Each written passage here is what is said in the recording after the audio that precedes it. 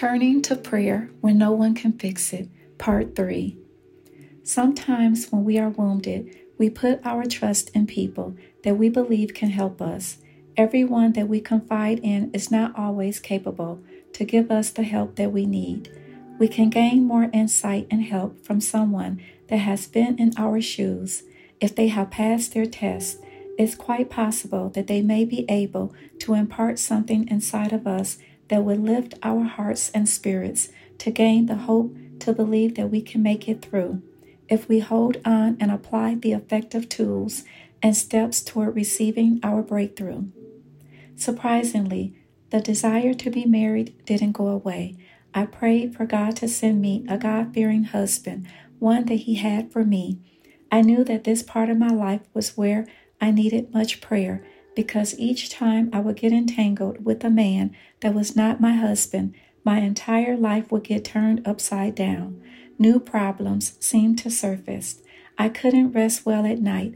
I had no peace of mind, and I had become so involved with analyzing everything because of falling into an unequally yoked relationship. The time that I was spending and thinking about pleasing myself, I took my eyes off of God and away from following the path that was laid out for me. The devil knows how to dress up the very thing that isn't right for us to lure us away from the truth. Since having hindsight, I would have tried harder to learn how to arm myself with the Word of God and rebuke my flesh by staying away from the temptations, because it takes my participation to become entangled with the devil.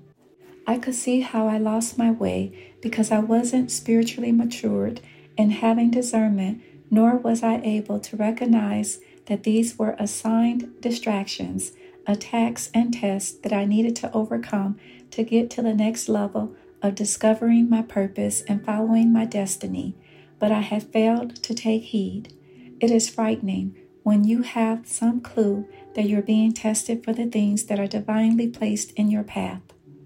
I realized that my prayers or knowledge of the Word were not strong enough to keep my flesh under control, nor bind the negative thoughts. I just didn't know how to get into that place with the Lord long enough to remain steadfast so that the enemy and his vices wouldn't lead me astray. My soul was barren and weary.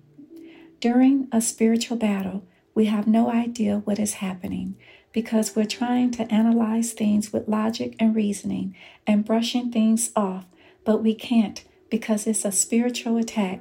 We may think that we're fighting with ourselves through our emotions being out of control and our thoughts going awry, but we're also fighting the principalities and powers that Satan used to entice us away from our walk with the Lord.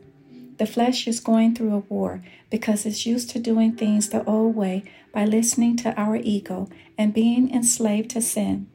The satanic spirit that was holding me bound didn't want to turn me loose. When the Lord is trying to do a work in us, the process is spiritual, and it can take a long time. Many years and seasons may pass before we can see any fruit in our lives. There are so many intricate details that must take place before a purging goes forth. That is, ending ungodly relationships and habits, changing our circle of people, places, and things, renewing the mind with the Word of God, separation before elevation, consecration and sanctification, and being filled with the Holy Spirit.